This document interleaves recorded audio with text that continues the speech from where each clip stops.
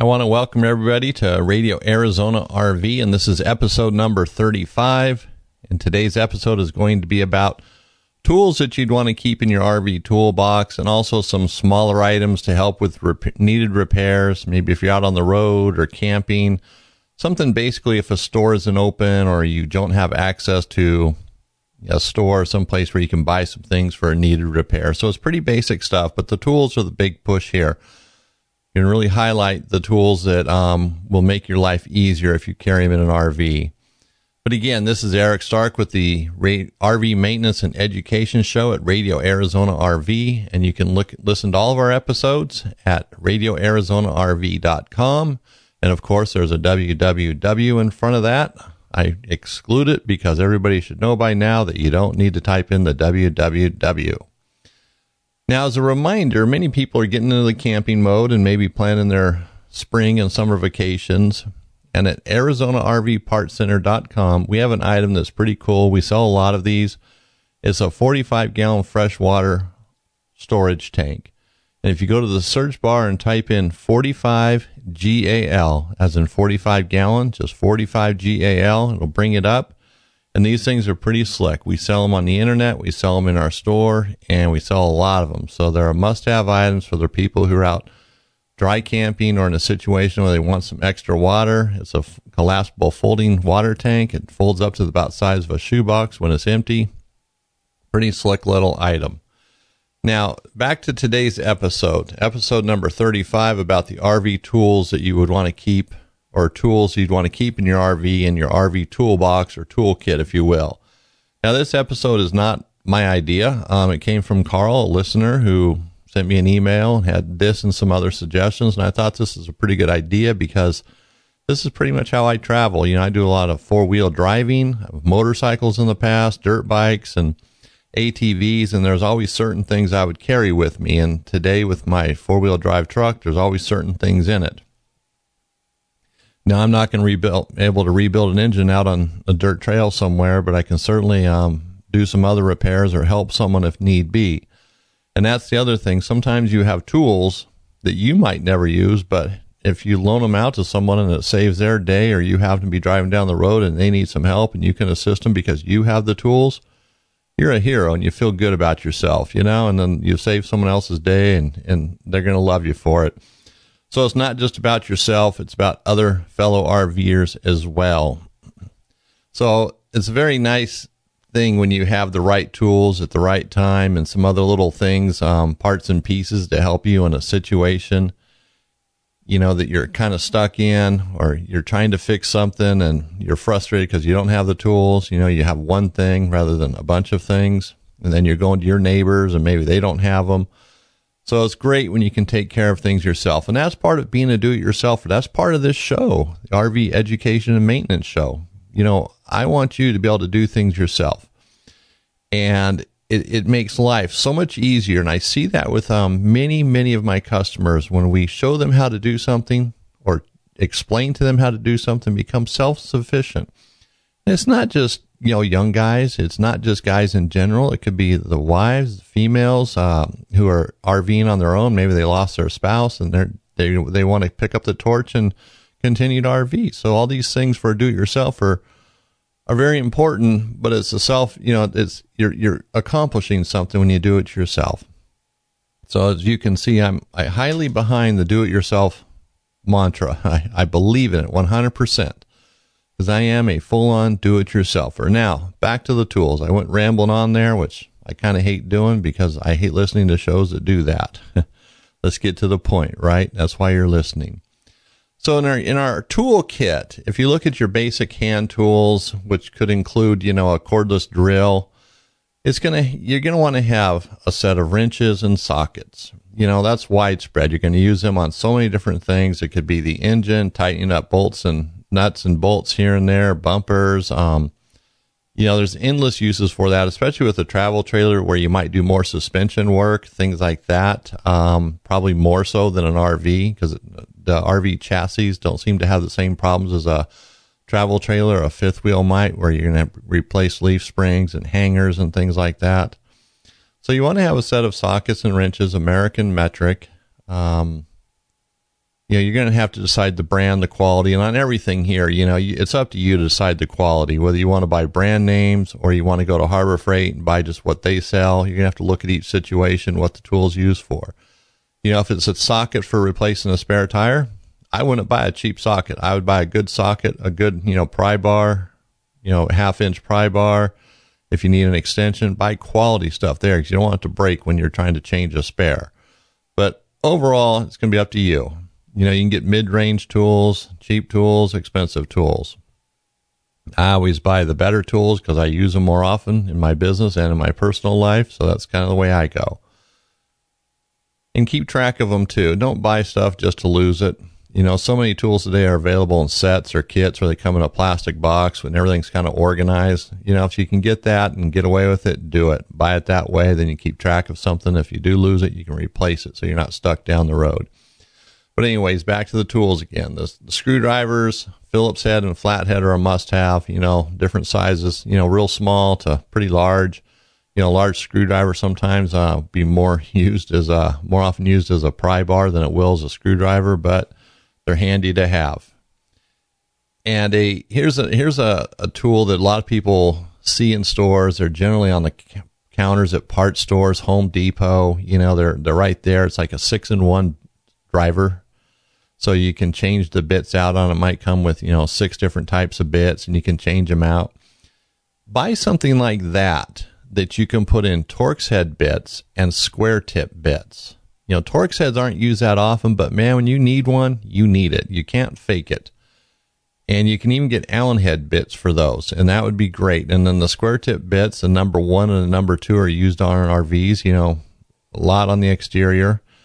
And again, when you have one of those, that's pretty much what you have to have. So you can't fake it. So if you get one of those, you can just change the bits, and generally the handle opens up, or you can drop in the bits, or they come in a kit.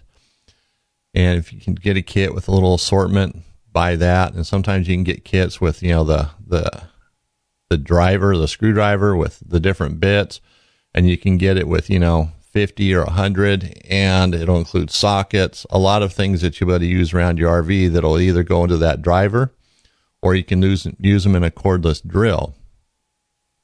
And with a cordless drill, you want to get it's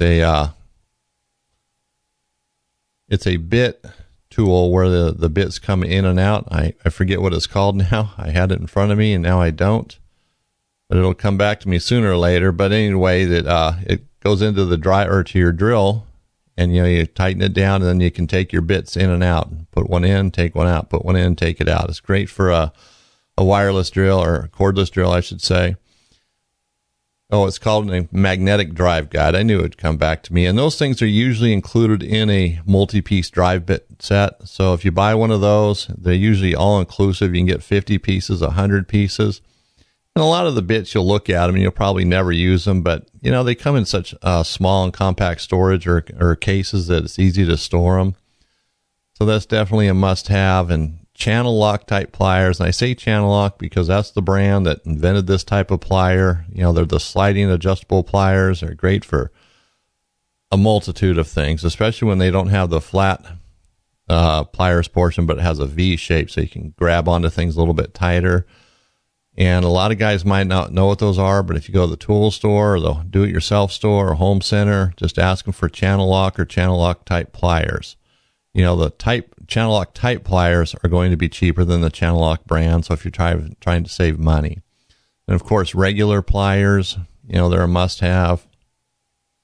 In fact, there's so many tools. I'm not going to go through my list here. I'm going to post it on our website. You'll be able to find it at Radio Arizona RV under episode 35. And I'll probably just keep adding to this as things change because, I sat down and spent some time going through here, and these are things that came to my mind, and hopefully someone will email me and say, hey, Eric, you missed this, you missed that, or ask a question, why do you have that on there? I don't understand, and then I can, put a reason why, because I'm not going to explain all the tools. I'm not going to put pictures on the website either. I'm just going to have a listing here. But it'll be pretty comprehensive, and it might seem overwhelming, but a lot of these tools you might already have, so it simplifies that process. And remember, it's an RV. You definitely have room for storage. And if it's a trailer or a fifth wheel, you're pulling it with a truck. You got room for tools. So you're almost your regular everyday basic tools, mechanic type tools would be a must have. But there are certain things like a voltmeter or a 12 volt test light. You know, when I say voltmeter, that'd be 110 volt and 12 volt. And then a 12 volt test light, those are invaluable. You know, you have electrical problems. Before you call an electrician, you can do some basic testing. See if it's a fuse, a breaker, you know, the outlet you're trying to plug something into, if it's an entire circuit. But it eliminates whether it's a gigantic problem at the pedestal or a 12 volt problem that's, you know, isolated to one or two things. And I bring this up because people ask me questions all the time. You know, I have an outlet that doesn't work. And then I start asking them, did you test this? Did you test that? And that's how you start diagnosing things, by testing other parts of that circuitry. You know, if it's a 12 volt or 110 volt. You know, you have 12 volt fuses. You don't pull them out to check them. You check them with a test light. That's the easiest, quickest, and most sure way of identifying a bad fuse. Not by pulling them out and eyeballing them, especially in a dark area underneath a dash or an awkward spot. It's easier with a test light. I mean, that's hands down the way to check a 12 volt fuse. Cordless drill and drill bits, must have. And here's something quite often people don't think about. They're not expensive, is a PEX tubing cutter. This kind of goes into the next portion I was going to get into about systems and kind of some spare parts, if you will, for the water system, electrical and such. But a PEX tubing cutter makes cutting PEX tubing so much easier and cleaner. It's a nice, clean, straight cut. You're not using a hacksaw where you got to clean up the edges. This does it nice and clean, and you're done. And it's certainly easier. And then a pressure relief valve tool. I've talked about that in past episodes about water heater maintenance, a hacksaw, and a tire gauge, whether it's digital or manual. But make sure the tire gauge will go up to the tire pressure of your tires. You know, some of the motorhome tires are 100 pounds plus. Travel trailer tires like mine are 80 pounds, so you know 80 psi. So you got to make sure your gauge will go that high. So again, the list of tools be on the website, radioarizonarv.com, and you want to check that out. Definitely, these things are must-have tools, and you're going to be able to determine how many you need. You know, with sockets and wrenches. You know how excessive you want to get. If you want to have 5/16 through 1.5 wrenches, it's up to you.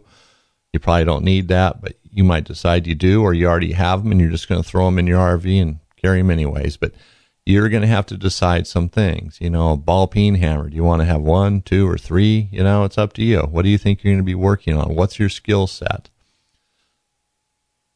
So keep that in mind as we go through this. It's up to you. It's your skill set. You know, what you're comfortable with, or if your spouse is helping you, what he or she is comfortable with, or, you know, your neighbors. You know, we get everybody involved sometimes. So it's a wonderful thing, and I do appreciate Carl sending me this email, because this is a great reminder. I love this because these are things that, you know, I get into. I enjoy doing it, you know, knowing that I'm prepared. In fact, when we go out four-wheeling, some people, they look to me for everything. They go, Eric's got that in his truck. You know, someone's stuck. Someone has a flat. Someone's broke down. Eric has something to fix that in his truck. And 99% of the time, they're right, because I'm prepared. But I don't have, you know, 500 pounds of stuff in my truck either. I have what I need. So that comes with experience. And the more you RV, you might realize I have too many tools here. I need to thin this out a little bit, just like my service van. The other day I was thinking, I have more stuff in here than I need. I need to thin this out a little bit, because the less stuff you have, the less you're sorting through, the less things to lose, less things to just eyeball and have to digest. Will this work? So now, back to this, and with systems. You know, in the RV, you have your electrical system, you have a water system, you know, you have your roof, which in itself is a system. It keeps the rain out, the moisture out. You know, it protects the inside of your RV. Your windows, you know, they're a system in themselves because they can leak. You know, you have flooring, you have your heating system, you have your air conditioning system. So you have all these different systems that require different things. And so when it comes to systems, though, the things I'm going to talk about are pretty much where it's on a weekend, you can't get someone out to fix it. or it's in the middle of the night, you spring a water leak, you want to be able to just take care of it. Maybe not then, but first thing in the morning, and it's going to be early before any stores open. You just want to get taken care of, or you have to get it taken care of, or you're out dry camping. You don't have a choice but to fix it. And without having to, shut down and go back home, or, you're stuck for 12 hours or 48 hours waiting for a store to open up. This is what I'm talking about, these types of things where you can fix kind of an emergency. Because, if your roof is leaking, it's raining out, it doesn't matter if you have sealant to repair it or not. You're still going to have to wait for the rain and the roof to dry before you put lap sealant on it. So there's some things it's not going to matter what's happening, because you're just going to have to wait. And typically, if your roof is leaking and it's, because it's raining out, you're probably going to be in an area where you can be able to fix that and go to a store and buy the proper things, because you're going to have time. It's raining out. It's going to have to dry. The main thing is to just deal with the leak at that moment, figure out what you can do to keep it from getting worse. Or you can put something on the top. Even with a water leak, if you have a water leak and there's no way to fix it, but you need to have your water on, then, work accordingly. Put some towels where that leak might be. Can you put a container underneath there? Can you keep it from spreading and causing any damage or more damage? So one of the things that I always tell people is to carry extra PEX tubing. PEX tubing is the water line in RVs, and it's referred to as PEX tubing because that's a brand. It's also called Quest tubing. There's Quest fittings. These are brands, but it's that type. PEX tubing comes in, it's made by different people, but it's the same principle. It's the rigid tubing. It comes in 3/8, ½ inch, and 3/4 inch diameter. Those are the sizes you're going to find in an RV. And I might add, this is used in a lot of homes nowadays, used in remodels, and there's fittings called SharkBite fittings, which you get at Home Depot, a place like that. Most RV stores aren't going to sell a SharkBite fitting, but they'll sell something similar, or they'll sell a Flaret fitting. And Flaret fittings are a compression type fitting where it compresses onto the PEX tubing, then the other end would go to the toilet, the faucet, or whatever. But you can't go wrong with carrying, an extra 2, 3, 4 or 5 feet of PEX tubing, whether it's 3/8 or ½ inch, or all three sizes, 3/8, half, and 3/4.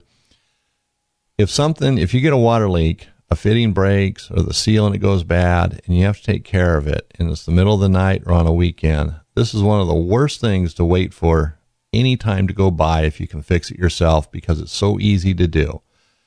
And it might be awkward, it might be behind a toilet or under a faucet, but if you can fix it, you're done with it.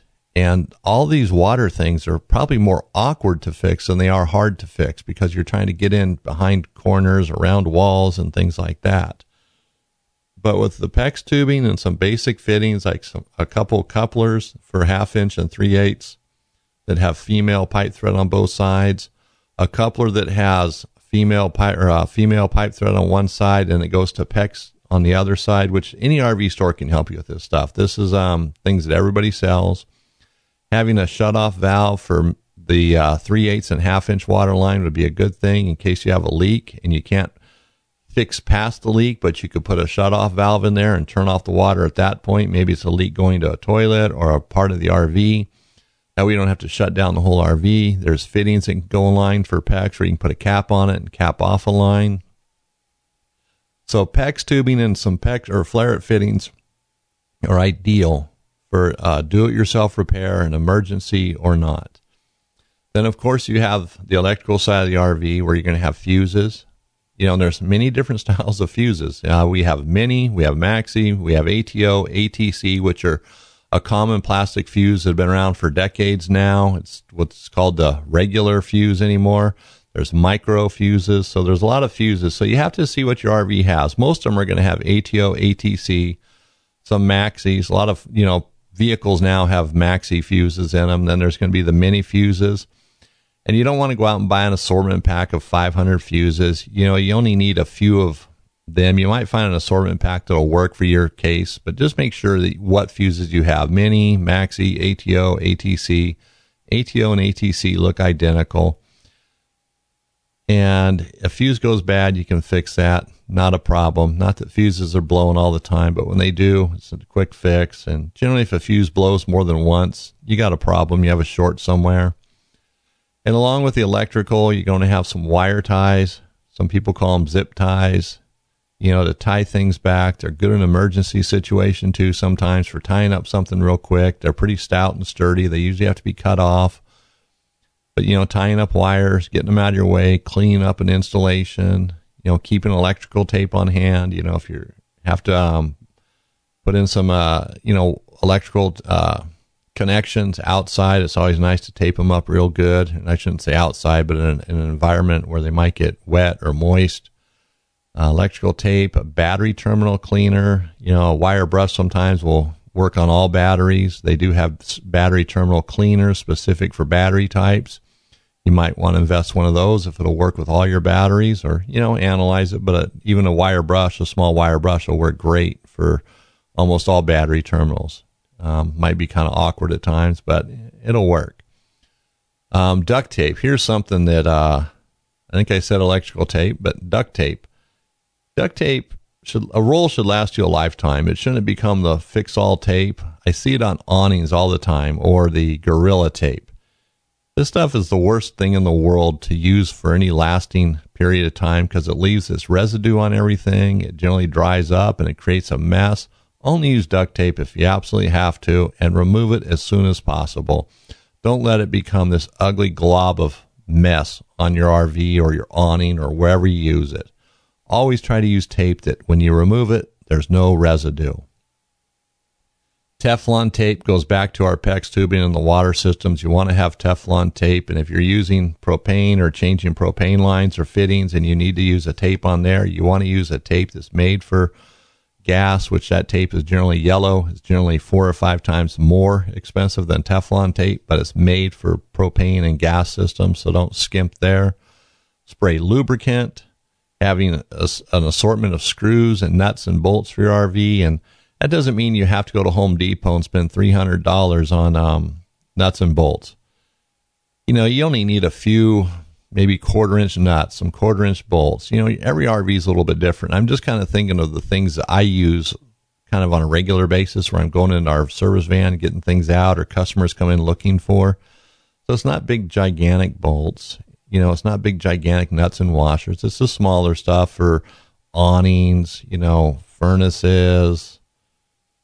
Something comes loose, a nut falls off that's holding a bracket on somewhere. It's basic things. And the screws, though, like, square tip screws, some 1/4-inch hex head screws, self-tapping ones are great.